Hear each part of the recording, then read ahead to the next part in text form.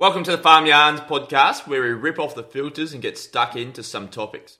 Have something you want said? Let us know via email, farmyarns@farmsadvice.com.au. There'll be some of these, but there'll also be some of these.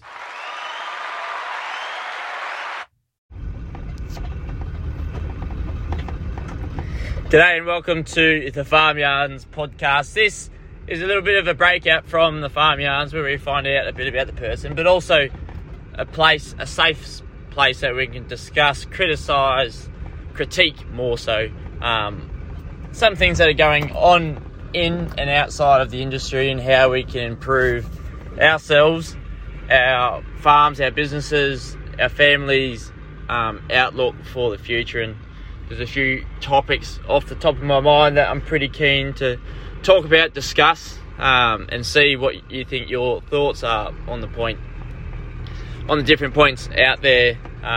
There's plenty to have a yarn about in farming, agriculture, and really the world in general at the moment.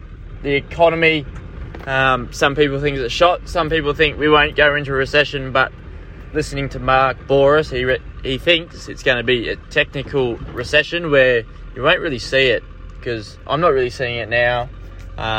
Everyone lashed out and bought nearly $1,000 worth for one ticket to go see Taylor Swift, and there can't be much of a hold back there for the Swifties, as they call them. But no, I'm keen to have these discussions and get a co-host on just to bounce a few ideas around across what's going on.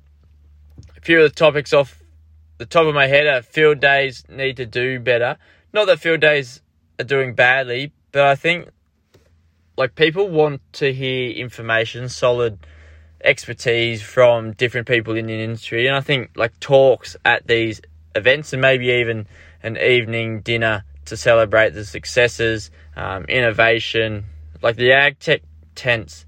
They've been there, but just to make them interactable, engageable, rather than just a 3x3 stall, slap it up. So I think plenty of space to do there.